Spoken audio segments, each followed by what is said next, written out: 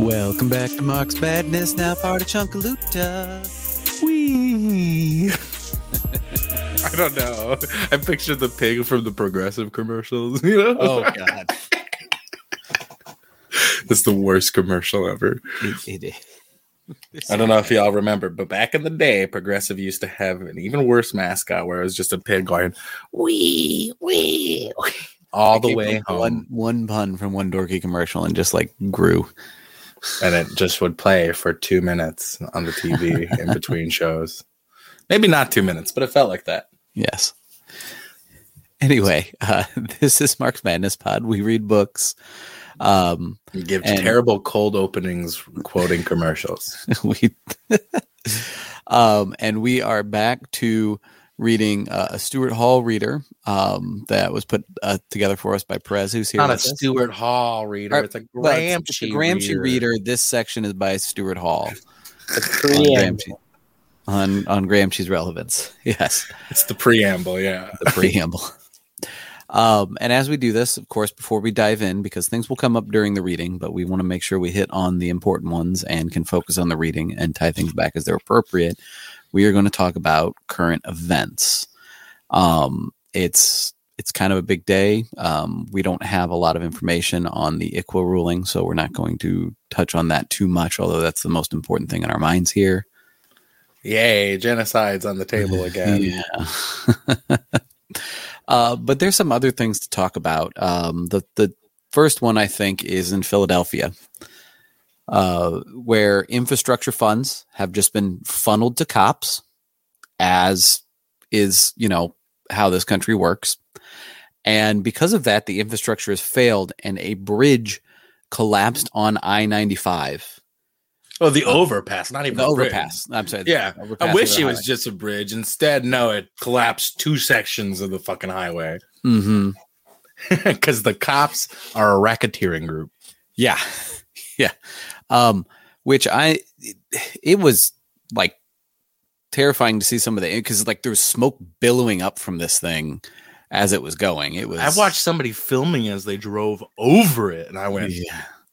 That's terrifying. That's you drove over it. Okay. Yeah, that kind of brings me back to like the flood of '93 and people talking about just getting past bridges and the flood of '93 and the Missouri is not doing good.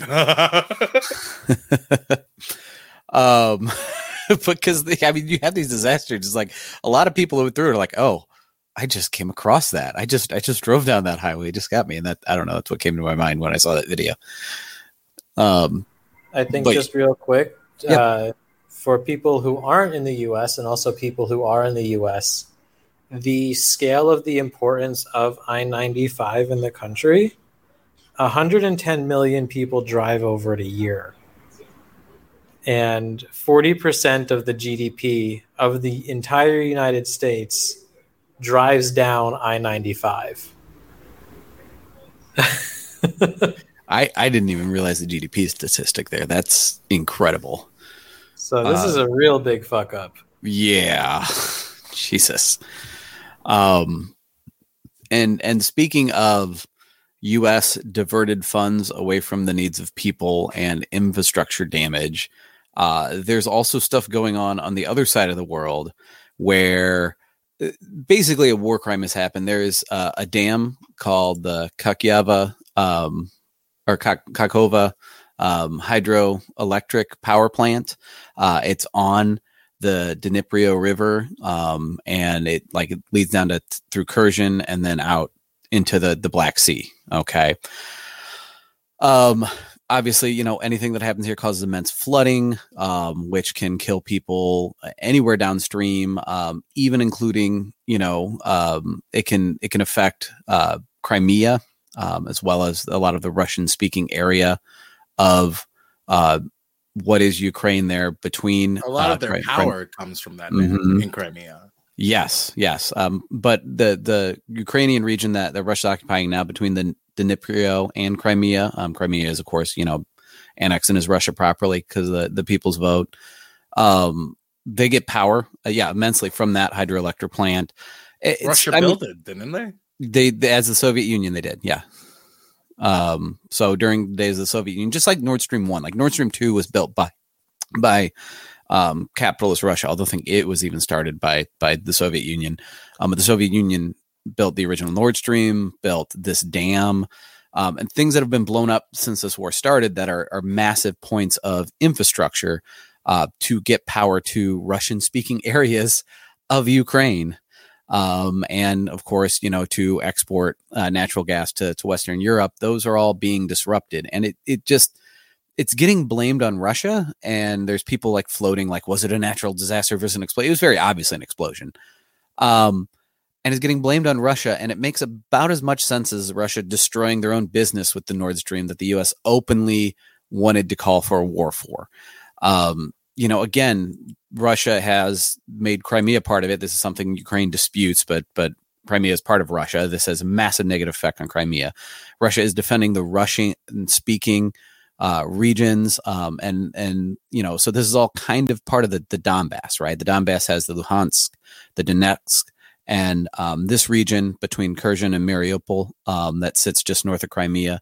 That's all Russian-speaking, and these are the people that the Ukrainian Nazis are openly wanting to genocide, that they were hurling bombs at for 8 years before Russia invaded, right? And now we're supposed to believe suddenly Russia is the one that wants this war crime happening against them, as Ukraine is very clearly fizzling out in the war. So it makes no goddamn sense. It's about as true as the Nord Stream shit, and it's because people don't care about the war. They're getting tired of the war. They're seeing through the bullshit, and this is attempting to be a good little like yellow journalism rah-rah moment, right? This is supposed to be the Lusitania of getting America behind this war. And then was there one more thing? I feel like there was one more thing we want to talk about. I don't know. My brain is pudding. So I guess with that, we can get back into the reading. Woo. So we're at the top of page 41/slide 21. I don't know what people are looking at in the reader we've provided. So, because we've had to break it up. It says 41 at the bottom. It is page 21 of the reader. Well, yeah, but you got to think there's some stuff before this in the reader that we've already read, and they got the full thing. Yeah, we've broken this up, so it's just confusing. Anyway, would Prez like to begin? Sure. Before that, I've heard that there are complaints about my microphone. If you want to buy one for me, that's perfectly fine. But before that, you're going to have to suffer that. Okay. Yeah. Every state, he therefore argues, is, quote, is ethical inasmuch as one of its most important functions is to raise the great mass of the population to a particular cultural and moral level, parentheses, or type, which corresponds to the needs of the productive forces for development and hence to the interests of the ruling class, end quote. Values like petty theft are so evil and rugged individualism. Notice here how Gramsci foregrounds new dimensions of power and politics, new areas of antagonism and struggle, the ethical, the cultural, the moral. How also he ultimately returns to more, quote-unquote, traditional questions. Quote, needs of the productive forces for development, unquote, quote, interests of the ruling class, unquote. But not immediately or reductively. They can only be approached indirectly through a series of necessary displacements and relays. That is, via irreversible, quote, passage from the structure to the sphere of the complex superstructures, end quote. It is within this framework that Gramsci elaborates his new conception of the state. The modern state exercises moral and educative leadership. It, quote, plans, urges, incites, solicits, punishes, end quote.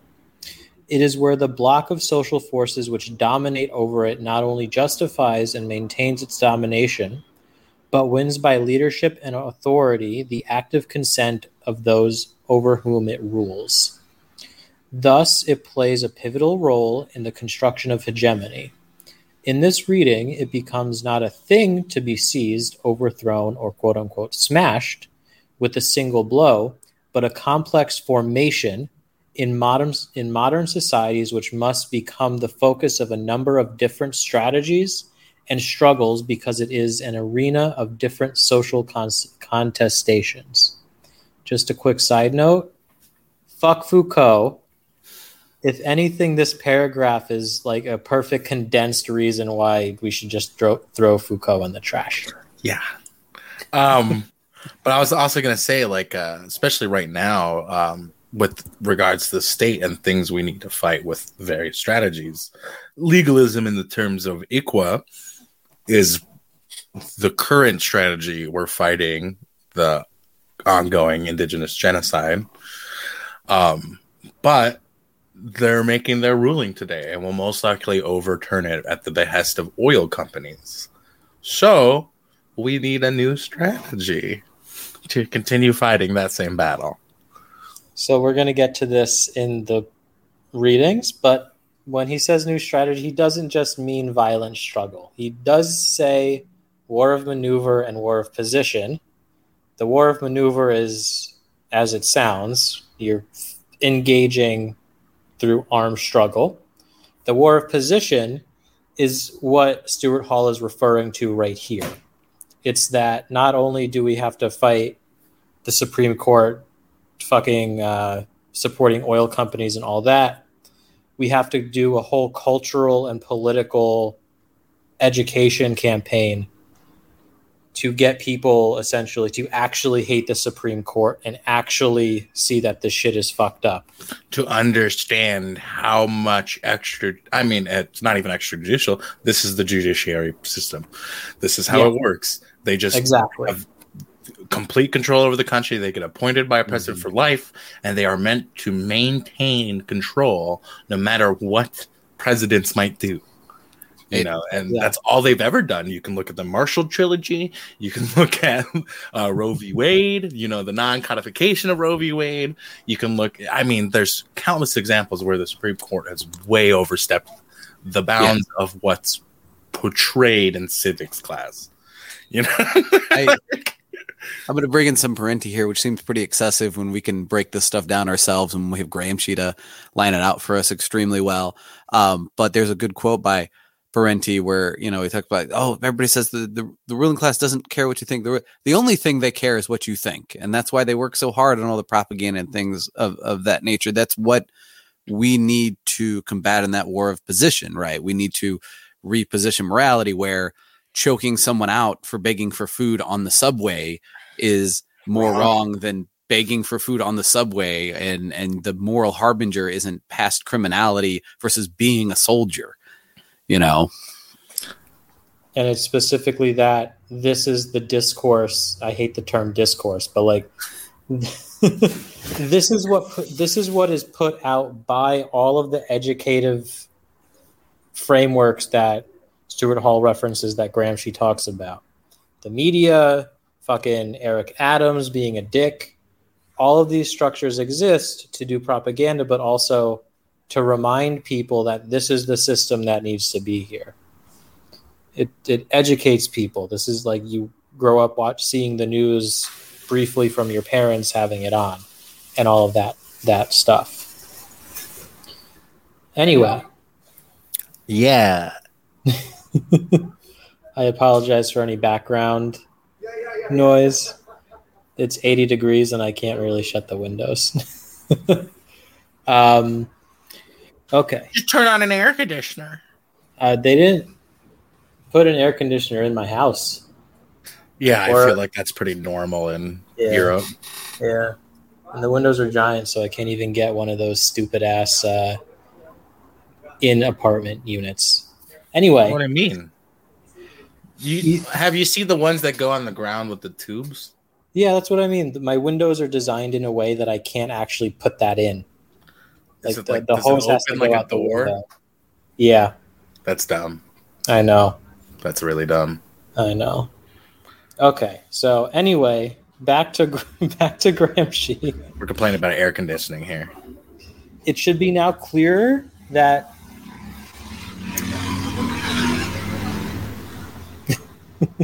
Vroom it should vroom. now. I know. Oh, there it is again. Ah, Christ. It should now be clear how these distinctions and developments in Gramsci's thinking all feed back into and enrich the basic concept of hegemony. Gramsci's actual formulations about the state and civil society vary from place to place in his work and have caused some confusion. See Perry Anderson's I can never pronounce this. The Antinomies of Antonio Gramsci. New Left Review, 1977. It was a long-ass essay and it's been put into a book. It's also in the New Left Review, so we can disregard it. No, I'm kidding. Well, Stuart Hall actually founded the New Left Review, so... Rip. Yeah. And Palance is published in there a lot, so it's not all bad. Look, I'm just saying they had some poor views of Rodney. Yeah. But there is little question about the underlying thrust of his thought on this question. This points irrevocably to the increasing complexity of the interrelationships in modern society between state and civil society. Taken together, they form a complex quote-unquote system, which has to be the object of a many-sided type of political strategy, conducted on several different fronts at once. The use of such a concept of the state totally transforms, for example, much of the literature about the so-called post-colonial state, which has often assumed a simple dominative or instrumental role of state power.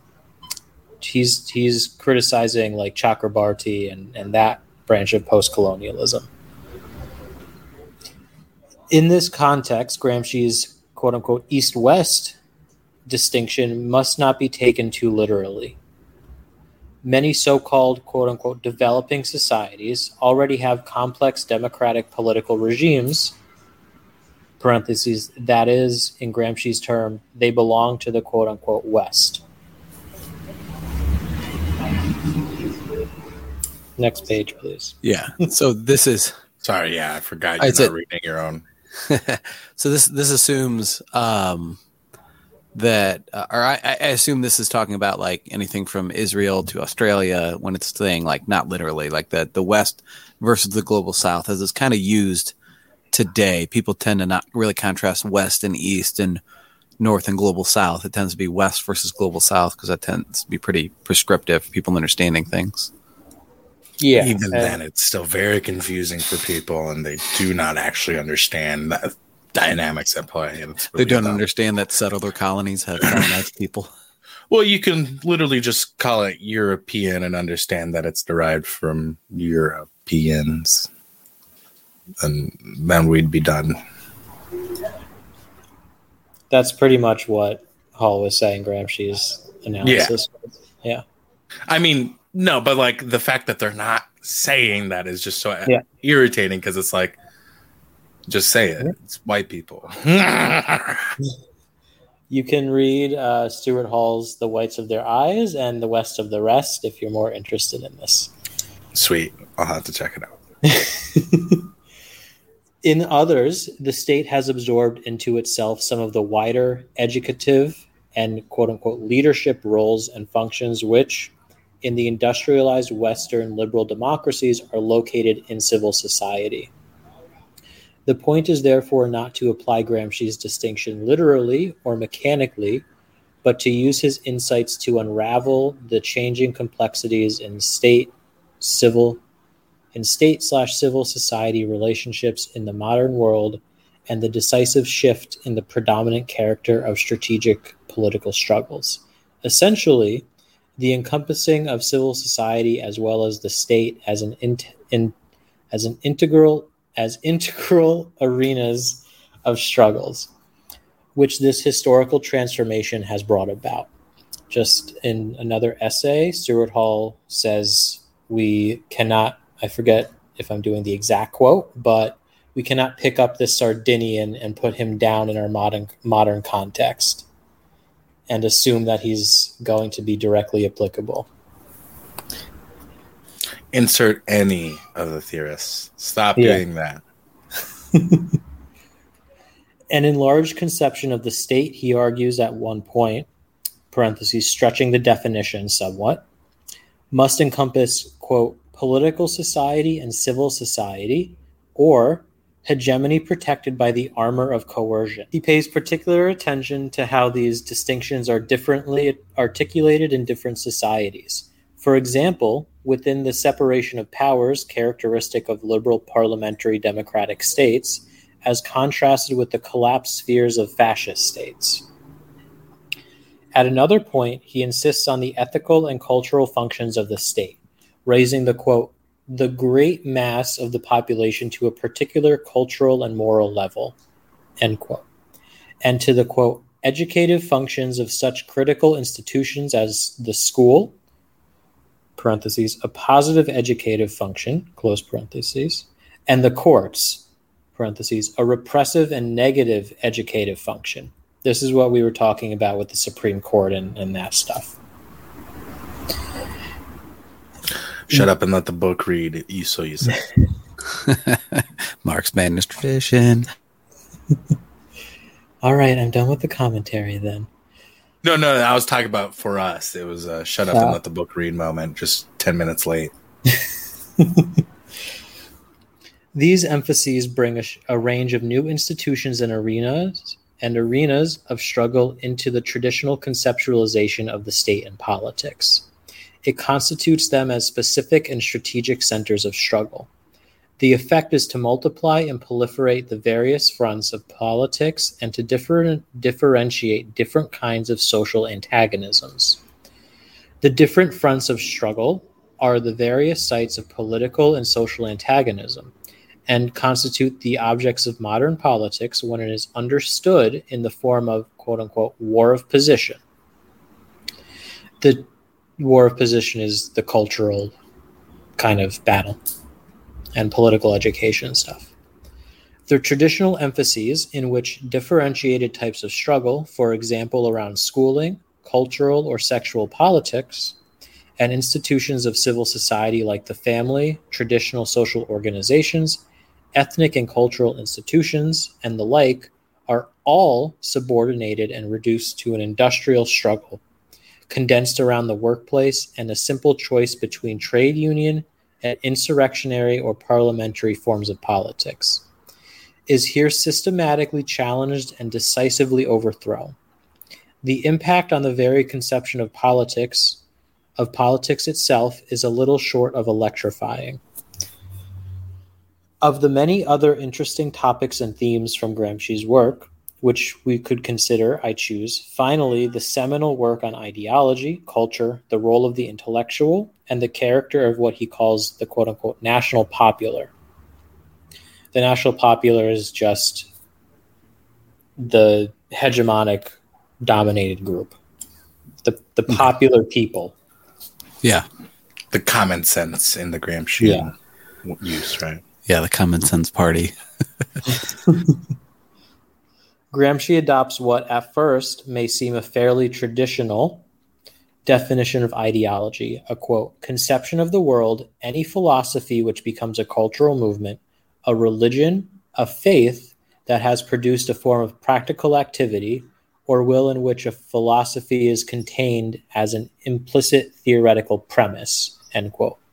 Quote, one might say, he adds, ideology, on condition that the word is used in its best sense of a conception of the world that is implicitly manifest in art, in law, in economic activity, and in all manifestations of individual and collective life. This is followed by an attempt clearly to formulate the problem ideology addresses in terms of its social function. Quote, the problem is that of preserving the ideological unity of the entire social bloc, which that ideology serves to cement and unify, end quote. This definition is not as simple as it looks, for it assumes the essential link between the philosophical nucleus, or premise at the center of any distinctive ideology or conception of the world, and the necessary elaboration of that conception into practical and popular forms of consciousness, affecting the broad masses of society, in the shape of a cultural movement, political tendency, faith, or religion. Gramsci is never only concerned with the philosophical core of an ideology. He always addresses organic ideologies, which are organic because they touch practical, everyday common sense, and they, quote, organize human masses and create the terrain on which men move, acquire consciousness of their position, struggle, etc. Just a brief aside, we're going to see in the actual Gramsci writings that he has kind of an obsession with the Catholic Church. I mean, I feel like you should. Like, it's a micro state. And he's in Italy, So and then they help the fascists a ton. Like, well, that's not why he's interested in. He's interested in the stranglehold that the Catholic Church had over everyday life in Italy. Well, yeah, but you think how Catholics help fascists? By the end of it, it's quite literally the same conversation. Like, the fact that Catholics had such that control over Italians' everyday life is part of why fascism was able to proliferate itself so effectively in Italy, and I would argue a similar function is happening here in the United States. Christian fundamentalism, with Christian fundamentalism, and it's largely carried by especially evangelicals, but also I want to specify the white suburban Catholic Church. Sure, I mean, like, a lot of the evangelical is a very broad term, right? It is. Anybody who goes and spreads their message, and the Catholics in the white suburbs love to do that. They love to go down to the inner city and be like, hey. Oh, now it's a little more specific than that. It's a broad block. Oh, I mean, I'm going with my experience with the Catholics specifically here. They went to our alternative school all the time in order to try to preach to us. And when the younger priest came in, he would always come down and play basketball with us. Yeah. Trying to be like the cool priest. You know who else was physically active? Mussolini. Who? I was making a joke about the youth pastor, Jesus Christ. No, yeah, he sits down backwards. So I'll take over from here. You've been reading a while. Okay. This is interrupt me whenever you want. The asides are why you're here. I clearly have no problem doing that. So this is the basis of Gramsci's critical distinction between quote unquote philosophy and quote unquote common sense. And I actually made reference to that earlier. I should really shut up and let the book read. Ideology consists of two distinct quote unquote floors. The coherence of an ideology often depends on its specialized philosophical elaboration. But this formal coherence cannot guarantee its organic historical effectivity. That can only be found when and where philosophical currents enter into, modify, and transform the practical everyday consciousness or popular thought of the masses. The latter is what he calls common sense, quote unquote. Quote, common sense is not coherent. It is usually disjointed and episodic, quote unquote. Fragmentary and contradictory. Into it, the traces of, quote, stratified deposits, end quote, or more coherent philosophical systems have sedimented over time without leaving any clear inventory. It represents itself the, quote, traditional wisdom or truth of the ages, end quote. But in fact, it is deeply a product of history, quote, part of the historical process, end quote. Why then is common sense so important? Because it is the terrain of conceptions and categories on which the practical consciousness of the masses of the people is actually formed. It is the already formed and, quote, taken for granted, end quote, terrain on which coherent ideologies and philosophies must contend for mastery. The ground which new conceptions of the world must take into account, contest, and transform if they are to shape the conceptions of the world of the world of the masses. So yeah, I guess that does make sense. Anyway, I don't like how they did that. And in the way became historically effective. Every philosophical current leaves behind a sediment of, quote, common sense, end quote. This is the document of historical effectiveness. Common sense is not a rigid and immobile, but it is continually transforming itself, enriching itself with scientific ideas, with philosophical opinions, which have entered ordinary life. Common sense creates the folklore of the future. That is a relatively rigid phase of popular knowledge at a given place and time. The Prison Notebooks 362. I don't know what FN means. 5. What the fuck? Footnote. Ah, there we go. Gramsci has a lot of footnotes. The best writing has footnotes, not very endnotes. long run-on sentences and a million footnotes. That's going to be me. Yeah, that sounds like my writing, except I don't take enough notes. Same. No, everything I have to do is notes written though, just because I'm like, I remember I learned it from somewhere, so I have to just find the citation. Gramsci's over here going, Gramsci some Adderall. Yeah, Gramsci's over here fucking doing early cocaine and whatever Sardinian prison he was in. Where was he held in prison? He was outside of Rome.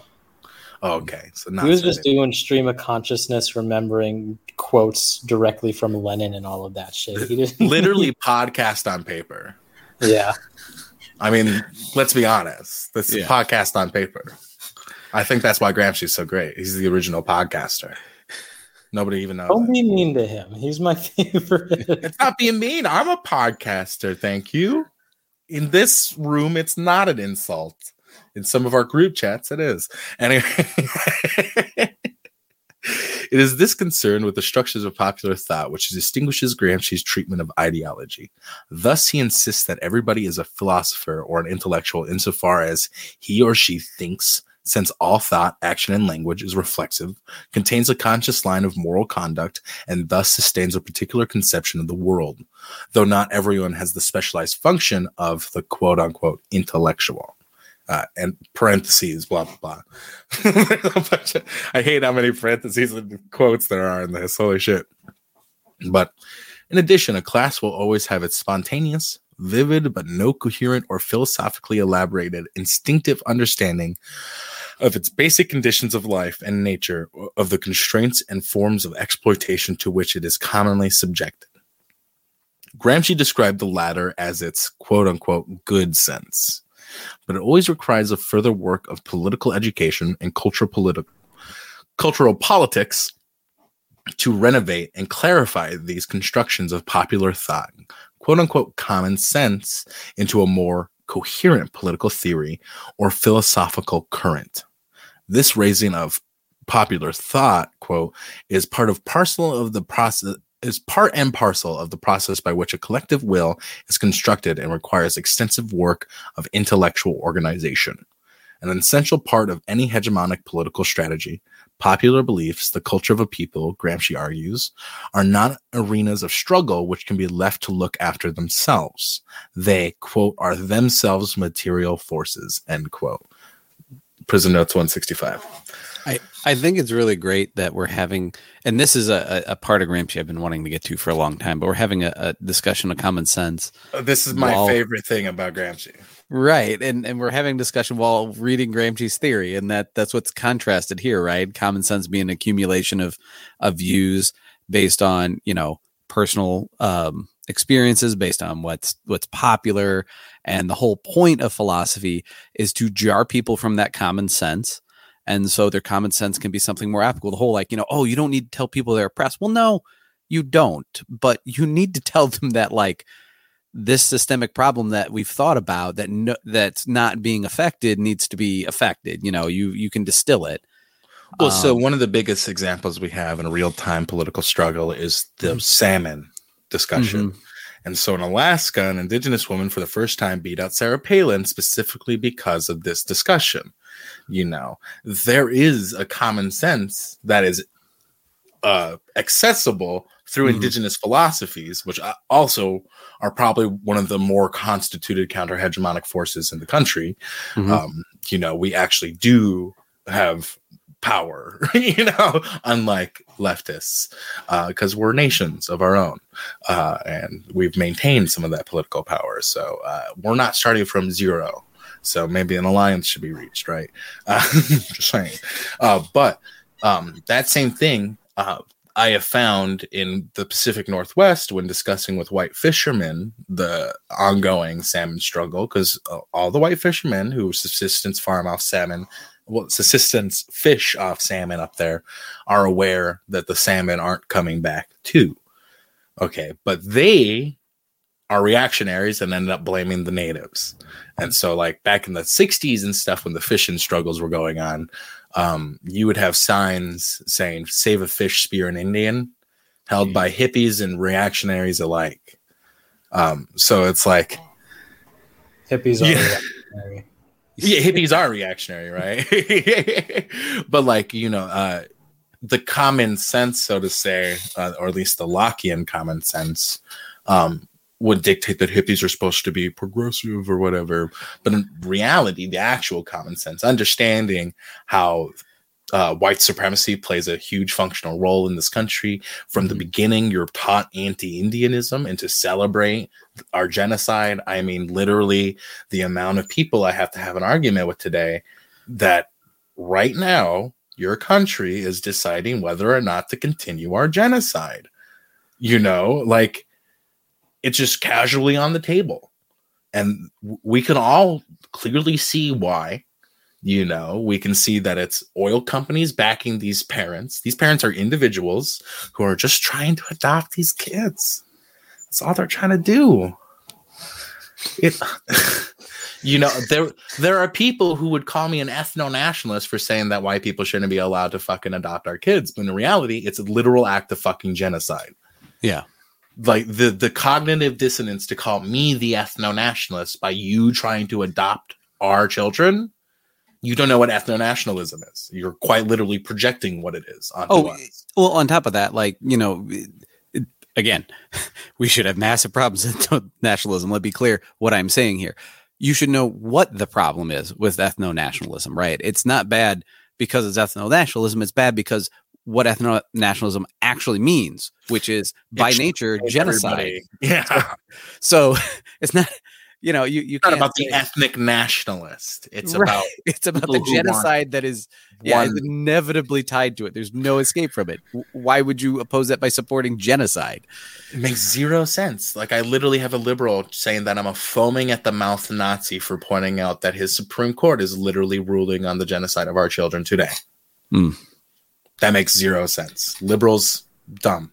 Yeah, and you could even go back to and this is a common sense thing. He was talking about the morality, right? The morality at some point in the United States for many people was anti-miscegenation, and that was the moral struggle. Don't just like we see with trans people corrupting children. It was don't let black people corrupt your bloodline and whatever.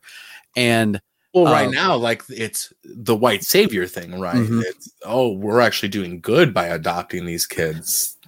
Yeah. And it's not and again, so it's pivoting, it's deciding what the morality is, and that's an important part of common sense and why we have to have these philosophical struggles. But also, what I was going to say is the problem with that anti-miscegenation, why it's bad is because it's racist, and why is racism bad? Because it harms the victims, it kills and impoverishes black people in the example I'm talking about, but any racial minority against white supremacy. You have to know what the issue is. And that's not to say these things that are inherently bad, that should be thrown out whole cloth because they're the most evil forces on earth are okay. But you should understand why they're bad, right? The Nazis weren't bad because, hey, they were east of here and the U.S. went on to war with them, and we can say the word totalitarian or whatever the hell, right? They were bad because they attacked Jews and gay people and Romanis and workers and trade unionists and all kinds of people participated in a Lebensraum or manifest destiny to the east. It's almost like they repeated the American model, right? Very explicitly and said that. But you have to understand why they're bad, right? It's good to understand that they're bad. It's good to understand that they're so horribly bad that there's no debate over it and no salvaging it. That doesn't mean you shouldn't understand why they're bad, so that you can actually build the morality around that. And so it thus requires, that's where I was. Yeah, it thus requires an extensive cultural and ideological struggle to bring about or affect the intellectual and ethical unity which is essential to the forging of hegemony. Sorry, I'm proud of myself for that one. A struggle which takes the form of a a struggle of political hegemonies and of opposing directions, first in the ethical field and then in that of the politics proper, end quote. Prison Notes 333. This bears very directly on the type of social struggles we identify with national, anti-colonial, and anti-racist movements. In this application of these ideas, Gramsci is never simplistically quote-unquote progressive in his approach. For his example, he recognizes in the Italian case the absence of genuine popular national culture, which could easily provide for the groundwork for the formation of a popular collective will, which is, sorry, I'm just going to say that's also a similar case in the U.S. We do not have a collective culture. That's a lie. The closest thing we have is a mass consumerism that we all participate in. That's not a fucking culture. That is a culture, though. No, I'm being serious. Common sense is the culture. And the culture is fucked up, alienated. No, but I would say the common sense there isn't a collective common sense in this country. The UP compared to Lower Michigan, vastly different places. And Michigan compared to the rest of the country, vastly different place. The closest I can think to Michigan that I've been to is the Pacific Northwest. I mean, like the vast differences in cultures, like actual common sense is very different depending on where you're at. Especially like say in the Southwest where water is scarce compared to the material conditions that the Midwest are in where water is plentiful. Like there are vast differences in even the material clarification. Are we talking about indigenous nations or are we talking about... I'm talking about everything. This country is not cohesive. There is not a cohesive identity, just like in Italy doesn't actually have a cohesive identity. The closest you have is this common sense, and that's barely a thing. Especially here, it's just based on consumer choices. We can go on about this forever, so I'm gonna... Sure, I mean, it's a debate to have, but I'm just saying there's definitely a very, sure, there's the groundwork for the formation of popular collective will that could be laid by embracing this fake American identity that we can track its origins back to like Twain and frickin' Teddy Roosevelt. But we understand that it is an invented thing, right? It's something that's invented. Sure, it's trying to become the mass culture, but it can't actually, it's not maintaining hegemony anymore. It's no longer the actual common sense in this country, if it ever was. I mean, it's very debatable if it ever existed. It just seems more like a mythology.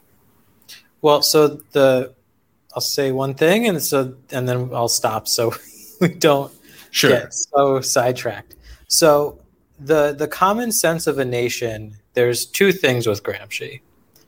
He calls Southern Italy and we're going to read this in the Southern Question. He calls Southern Italy a colony of Northern Italy because they are so culturally and economically different. With common sense too, though, you can have a unified nation with regional differences with the underlying common sense. So, and if you don't have that, you're going to have like people always trying to be separatist. And that was happening a lot in Southern Italy until it was militarily squashed multiple times. The underlying common sense in the U.S. is this consumerist, but also this whole bullshit that we mentioned with the Supreme Court and supporting indigenous genocide. And then there's the element of a constant separatist movement here as well. Not only natives, but you have black people in a constant state of wanting to separate, as well as whites wanting to separate. I mean, you're making my argument. Okay, let's just go back to the Stuart Hall. That's all I'm saying. This country is a sham. Okay, anyway. Where were we? Much of his work on culture. Okay. Much of his work on culture, popular literature, and religion explores the potential terrain and tendencies of Italian life and society, which might provide for the basis of such a development. He documents, for example, in Italy, the extensive degree to which popular Catholicism can and has made itself a genuinely, quote-unquote, popular force. That's interesting, because it's very similar here, I guess, with the Christianity. That is the most popular force that's unifying, giving it a unique importance in forming the traditional conceptions of the popular classes. He attributes the same with heteronormativity and patriarchy, right? All informed by Christianity here. He attributes this in part to Catholicism's scrupulous attention to the organizations of ideas. Especially to ensuring the relationship between philosophical thought or doctrine and popular life or common sense. Gramsci refuses all notions that ideas move and ideologies develop spontaneously and without direction. Like every other sphere of civil life, religion requires organization. It possesses its specific sites of development, specific processes of transformation, specific practices of struggle. Quote, the relationship between common sense and the upper level of philosophy, he asserts, is assured by politics. How would I politics? How do I do that? Because it's not quote unquote, right? Because I'm ending the quote. Yeah, it's just a quote within a quote. Okay, damn it. So it'd be like quote unquote, end quote. That's how you would say that? Yeah. That's dumb. Somebody needs to edit this better. Well, it's not meant to be spoken. No, I know. That's right. I guess it's meant to be read. Major agencies in this process are, of course, the cultural, education, and religious institutions, the family and voluntary associations, but also political parties, which are also centers of ideological and cultural formation. The principal agents are intellectuals who have a specialized responsibility for the circulation and development of culture and ideology, and who either align themselves with the existing dispositions of social and intellectual forces, parentheses, traditional, quote-unquote, intellectuals, end parentheses, or align themselves with the emerging popular forces and seek to elaborate new currents of ideas, parentheses, quote-unquote, organic intellectuals, end parentheses. Gramsci is eloquent about the critical function in the Italian case of traditional intellectuals who have been aligned with the classical scholarly or clerical enterprises and the relative weakness of the more emergent intellectual strata. So because of the church's level of organization, they represent a more effective means of hegemony? Yes, they help define common sense and hegemony. For organic intellectuals, he means like Us. Lenin when he was writing stuff. The people who create and are based in the popular masses rather than the ones who are dictating from the top what it means to be moral, what it means to be a man, all of that kind of stuff. Right. Okay, so it's like horizontal philosophy versus hierarchical, almost? Yeah. Okay. Interesting. Gramsci's thinking on this question encompasses novel and radical ways of conceptualizing the subjects of ideology, which have become an object of considerable contemporary theorizing, as we've demonstrated in our conversations here. He altogether refuses any idea of a pre-given unified ideological subject. For example, the proletarian with its correct, quote-unquote, revolutionary thoughts, or blacks with their already guaranteed current anti-racist consciousness. If only that was still the case, huh? Thomas Sowell. Anyway, where was it? He recognizes that the quote-unquote plurality of selves or identities of which the so-called quote-unquote subject of thought and ideas is composed.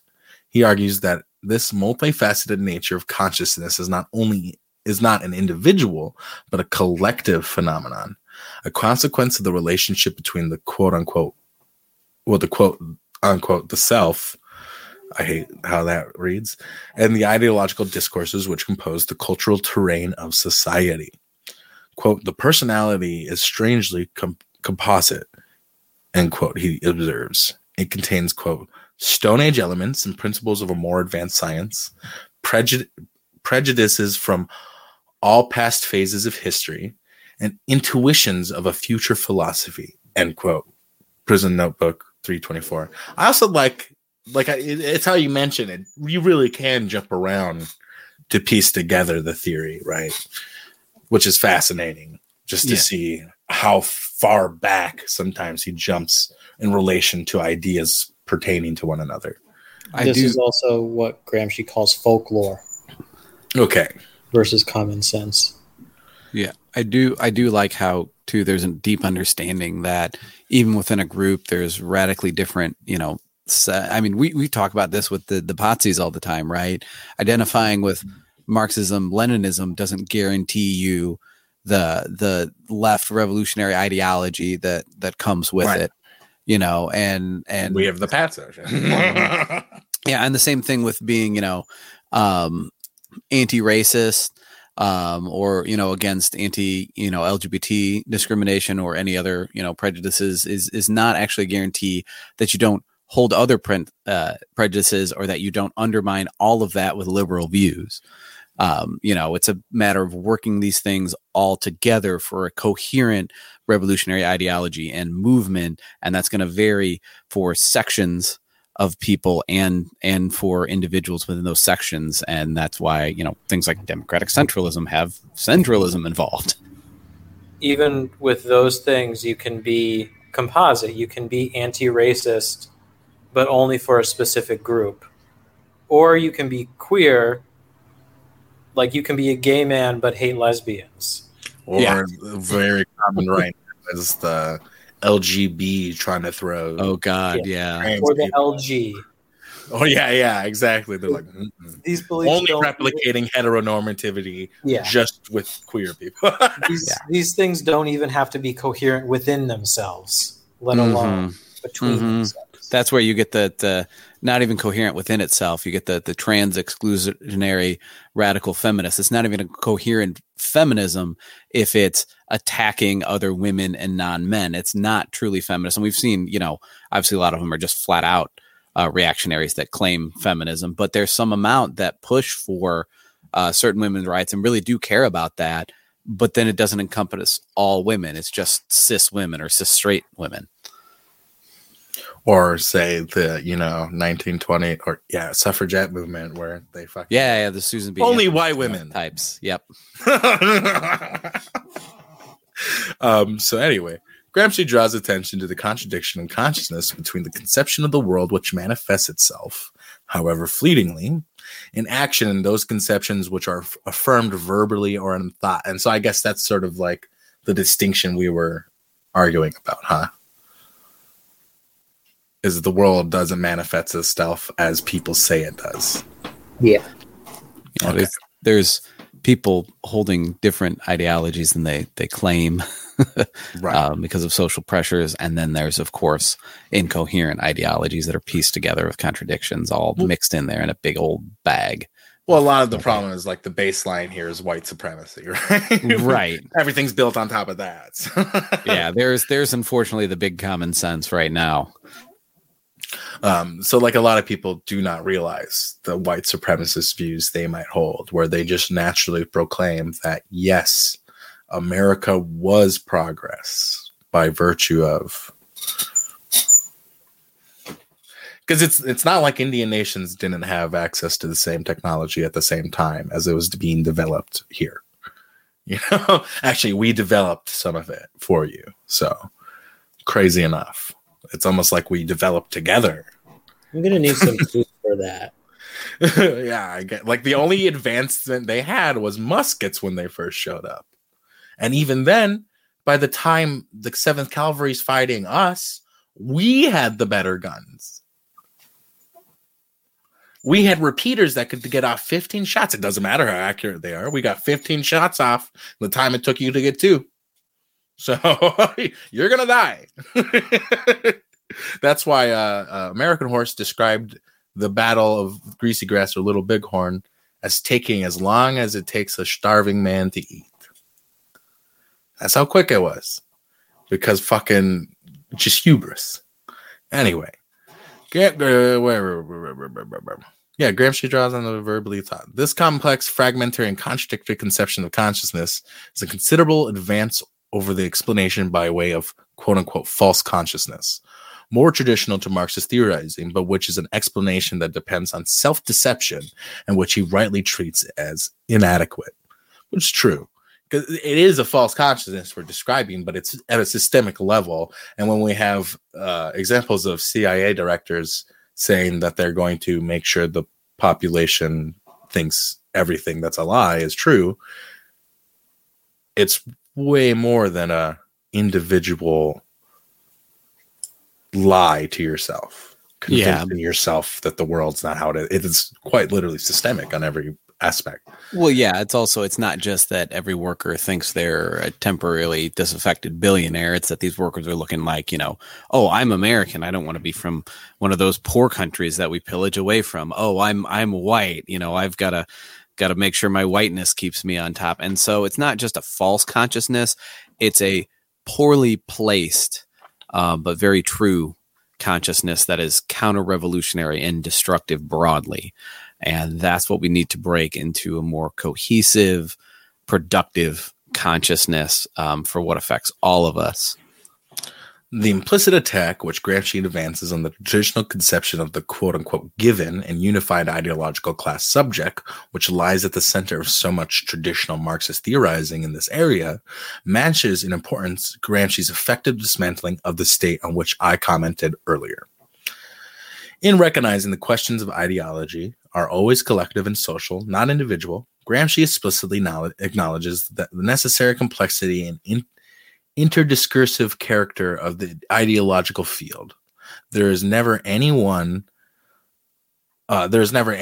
single unified and coherent dominant ideology which pervades everything. Gramsci, in this sense, does not subscribe to the Nicholas Abercrombie et al. The dominant ideology the dominant ideology thesis, published by Boston, Allen and Unwin, 1980. I'm very sad that there's not a Fitch in that Boston, Allen and Unwin. Called the quote the dominant ideology thesis, end quote. His is not a conception of the incorporation of one group totally into the ideology of another, and their inclusion of Gramsci in the category of thinkers seems to me deeply misleading. There coexist many systems of currents of philosophical thought. The objects of analysis is therefore not a single stream of quote-unquote dominant ideas into which everything and everyone has been absorbed, but rather the analysis of ideology as a differentiated terrain of the different discursive currents, their points of juncture and break, and the relations of power between them. In short, an ideological complex ensemble or discursive formation. This question is, quote, how these ideological currents are diffused and why in the process of diffusion they fracture along certain lines and in certain directions, end quote. Yeah, so this is like the Republicans don't have to be totally unified. There's the DeSantis bros, the MAGA, Trump. You got the log cabin Republicans who are who are probably where a lot of this anti-trans shit comes from. Let's be honest. Yeah, right? Yeah. You of course still have the old school Tea Partiers. Dude, I mean, most of them got to get up by like QAnon. Most of them are in QAnon or they. Oh, there's QAnon specifically. And, yeah, that's a whole thing. Yeah, and sometimes and then QAnon itself is and you would get like MAGA chuds that would look at the QAnon people like those people are crazy idiots, and I would never, and then they'll vote right up with them and carry water for the same narratives, right? And by the same token, not just Republicans, you get into like Democrats suddenly immediately unify around official U.S. enemies, around anti-homelessness, and being pro-cop, and denial of things such as COVID right now, and then they'll break right back off when they have a conflict over things like abortion, and then they'll get right back in line again, and you can't convince them, like, why do you keep siding with these guys 98% of the time and 99% of the time if you're against them? They'll just they'll go in and out and then scream about how dare you not know the difference and not care about the difference. between them and the further reactionary people. So yeah, I mean, it's something complex, and it broadens and narrows dynamically with time, with the groups involved, with the subject at hand, even though we can see broadly the direction these things go. Which means this is probably a pretty good place to stop. And so do we have anything else we want to simmer on with this, Prez or Shugmani too, or should we start hitting plugs? I'll just say real quick, we talked a lot about nationalism and implied a lot about nationalism. There's this Turkish guy, Ibrahim Kaipakaya. He wrote something called On the National Question, and it's specifically about the Kurdish national question and the contradictions of supporting a Kurdish independence movement with their nationalist tendencies and an internal bourgeoisie, and how we support that kind of stuff. That's actually a very good reading on that can be applied to what Shugmani 2 talked about and what we generally talked about today. So it's a free PDF on Foreign Language Press. Woo! Go check. They're great, by the way. If you don't know about them, Foreign Language Press has so much great resources. Oh yeah. If you're listening to this, FLP, please send us stuff. I will do anything for free desk copies of books, please. But anyway, so thank you all for listening. I hope you enjoyed. If you like what we do, want to support us further, and maybe get Prez a new mic, I recommend going to the Patreon, which has been changed to the Chunkaluta Network Patreon finally. We finally recorded the very first episode of the new podcast, and we'll be launching that, and should be pretty great. Anyway, check that out. It's going to be just called Chunkaluta, probably. I don't know. Or maybe the Chunkaluta Project. I don't know. The Chunkaluta Podcast. Something. We'll figure it out, okay? Anyway, other than that, Twitters. We have at Chunkaluta 1973, at Marks Madness Pod, and then at Marksy Marks 2. Is that right? Yes. Nice. Anyway, I remembered, huh? Gmail, you can hit us up, Chunkaluta 1973 at Gmail, or Bands of Turtle Island at gmail.com. That's still active. It's like my personal email, though. Now it's not associated with this crap. And then you have marksmadnesspod at gmail.com, right? And then there is a Discord server. The official Discord server for Marks Madness is free. All you have to do is go to the Twitter, and you can get access to it, or you email us, I guess. Just go to the Twitter. It's easier.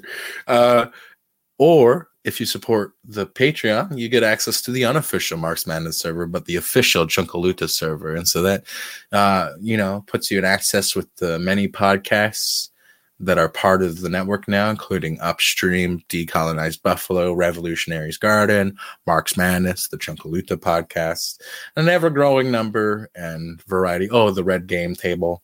A lot of great people involved, a lot of principled comrades do a lot of great things that are fun to listen to and hopefully hit a certain niche or itch that you have. And we'll be working on paying transcriptionists to make these things more accessible for the website that's launching later this year, as well as updating Marks Madness to a YouTube format to make it more accessible.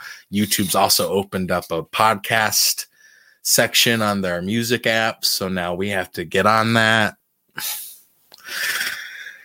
The list of shit to do is ever growing. Anyway, so check that out. And there's also going to be like a gardening TikTok YouTube channel launching too, in partnership with Revolutionary's Garden, to kind of show off the many gardens and farms involved in the Chunkaluta network already, which is something super awesome to say, that our biggest problem is money and not labor or land. So, I'm pretty proud of that we've gotten access to all of this shit for free. Mostly. I mean, whatever. The podcast has brought in some money and it's pretty good, but Joe Biden really fucked everybody over with the new tax code as well as student loans. So, Wait, what did he do with the tax code? you got to give more taxes for Cash App and shit. Ah, Yeah. Oh, and then I lost the original Twitter, so go follow the new one. Shame on me. I'll not be an idiot on this one, hopefully. And yeah, anyway, help us out. We're making a GoFundMe to support a summer charity thing.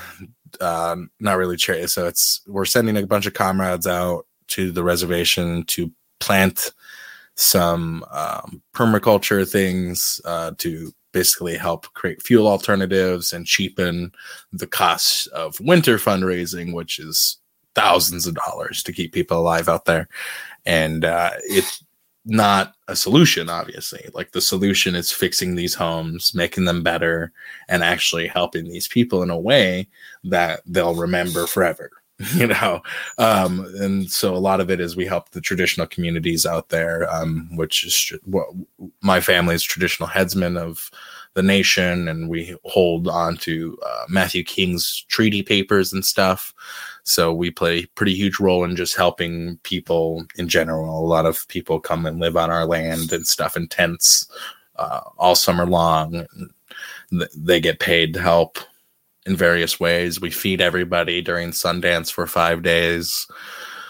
We get people where they need to go, and that's a lot of money when you consider how far you sometimes have to drive. Like, it's 30 minutes to the closest store from our house. Well, that's not true. The closest one is like 10 minutes away, but it costs 3 times as much as the one 30 minutes away. So cheaper to go to the one 30 minutes away.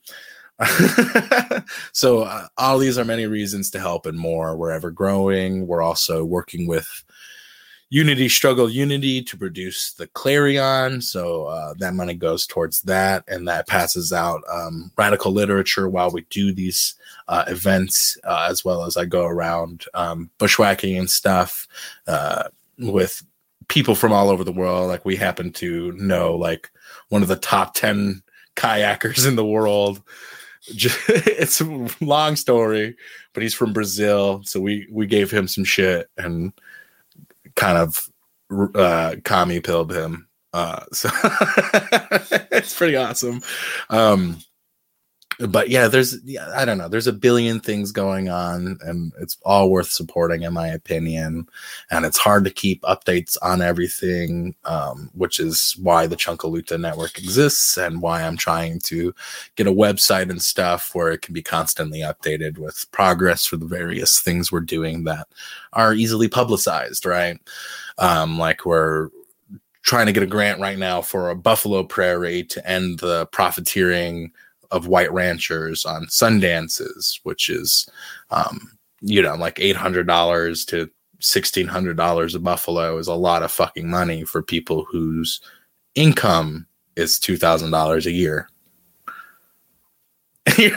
That's half the income to feed these people every year, and like, I don't think people quite understand the sacrifice that like my family makes every year to provide an actual experience that's adequate for communal healing, which is what it's all for. I mean, I forget the name of the book, but you can go read about it if you want to learn the specific methods or whatever. There's plenty of videos and shit. Leonard Crowdog. Actually, even my uncle has put out, David Swallow Jr. So go check it out. I don't know. It's worth helping, and we just need the help. And it's annoying to beg all the time. Today kind of sucks. It's not really a day I want to beg because ICWA and shit. Help out. Okay? Just have some perspective. Okay? Anyway, I think that's all the plugs I could give there's a million of them, obviously, always, and that's why Dave had to continuously say, "Well, when Shmonitu's back, we'll know what the heck's going on." Because I literally am probably the only person who knows everything going on in the network, and it sucks. It's just due to things at their infancy, and it's changing, but it takes time, and it's building. Well, it's not even. It's forcing a bunch of shit to work together. I mean, it's building a bunch of bridges and communication networks to make it easier for everybody to understand what's happening all at once. And that just takes time and a lot of labor. I cannot explain to you how much labor it takes. And I kind of took like the last month off just because I've had a bunch of real life shit going on. So it's been a mess, okay. But now I'm back at it, back in the groove. But the issue is once Sundance comes up again, that's another 2-3 weeks of my life gone just helping the people, And I mean, it's a good thing, but also that means the one person who knows everything that's going on is going to be absent for fucking 3 weeks, That's a struggle. So I hope you understand why it's urgent to get the website up and stuff like that. Like if we can hire more web developers, the quicker the website can come out. Right now we have one web developer working on it full time. The other person just volunteers their website, their time on back end things. And because front end developing is way harder. There's so much shit going on. Anyway, anything else? Nope. I don't have anything. So, just, obviously get out there and organize, but also everything that Shmonito is plugging, make sure you give. And that's something you can do even if you don't know where to go or what to do yet. And that's the big thing. I don't even want your money. It's just, if you don't have any idea what else to fucking do, just give us some money. We'll figure out what the fuck to do with it. Don't worry. Like, it always goes to somewhere good. Mm-hmm. I mean, I don't know. It's just so frustrating because we could use more hands and more help, but obviously it's kind of fucked up to use people's labor and never pay them. That's the issue, because it's not like these websites aren't going to have a money-making function to keep them going. Like, people deserve to get paid if you're going to make money off their labor. That's like, as communists, we need to uphold that principle. And the reason I'm so determined to uphold it is because I have been exploited a lot in the movement. Okay. And I don't want to see other people have that happen under my watch if I have anything to fucking say about it. It's just frustrating. That's how you lose good comrades. Yeah. And with that being said, this has been Mark's Madness Pod. We read part of Chunkaluta. We read books. Branding. My name is David. I'm Shmonito. I'm Prez. And we will talk to you next week. Bye. Talk show. Bye.